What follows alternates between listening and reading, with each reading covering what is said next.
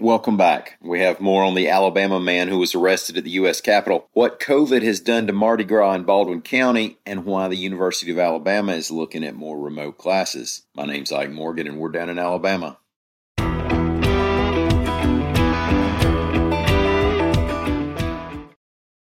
Recently released federal court documents clarify some of the charges faced by a 70-year-old Alabama man who was arrested during last week's breach of the U.S. Capitol building, reports AL.com's Carol Robinson. Now, according to the documents, Lonnie Leroy Kaufman's truck contained 11 mason jars filled with flammable liquid, a loaded 9mm pistol, a loaded rifle, hundreds of rounds of ammunition, several ammunition feeding devices loaded with more than 10 rounds, a crossbow with crossbow bolts, machetes, camouflage smoke devices, and a stun gun. He also had a letter in which he labeled a judge a bad guy and some conservative and right-wing commentators as good guys, and it contained a note that points out that Congressman Andre Carson is a Muslim. The records also said that Kaufman is unemployed and had been living out of his pickup for a week before the riots. He otherwise lives near Falkville in North Alabama.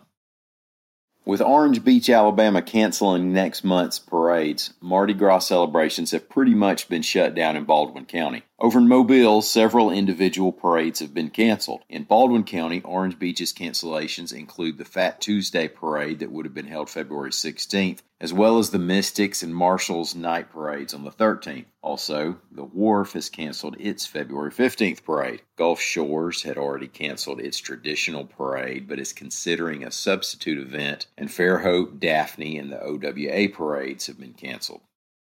Now, if immediately after Monday night's national championship victory for the Alabama football team, you partied hard in Tuscaloosa somewhere around the intersection of University Boulevard and Petri Dish Way, you weren't alone. Thousands packed the strip and caught plenty of attention here in the days of COVID, and it took place after university officials and Tuscaloosa Mayor Walt Maddox had asked students to celebrate at home. Now, AL.com's Howard Kopowitz reports that as a result, the university has said that faculty has the option of holding remote classes over the next 2 weeks. From the university statement, students have the option to attend in-person activities remotely as well. Staff will continue with adjusted flexible scheduling. While UA classroom transmission is almost non-existent, we understand the concerns caused by recent events.